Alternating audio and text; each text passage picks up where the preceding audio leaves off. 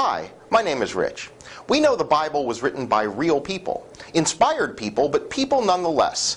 And since literacy was an uncommon skill, the quality of their writings varied quite a lot. Our passage today is 12 verses long, but in the original Greek it was actually a single long, convoluted sentence. Now in that sentence, the writer goes on and on about God's plan for us, the ways God has blessed us. Then suddenly at the end of the sentence he switches pronouns and says that all this is promised to you also.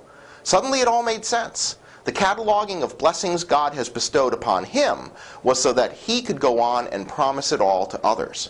At this New Year's time, when so many of us take stock of our lives and set goals for the year ahead, it's really important to remember to think of all that God has done for us. Because only when we're in touch with what God has done for us is it possible for us to tell others about what God is doing for them.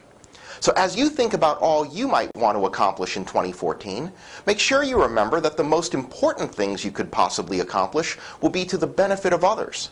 So ask yourself, how can I be a blessing to someone else this year? And ask yourself, whom might I help become better acquainted with God?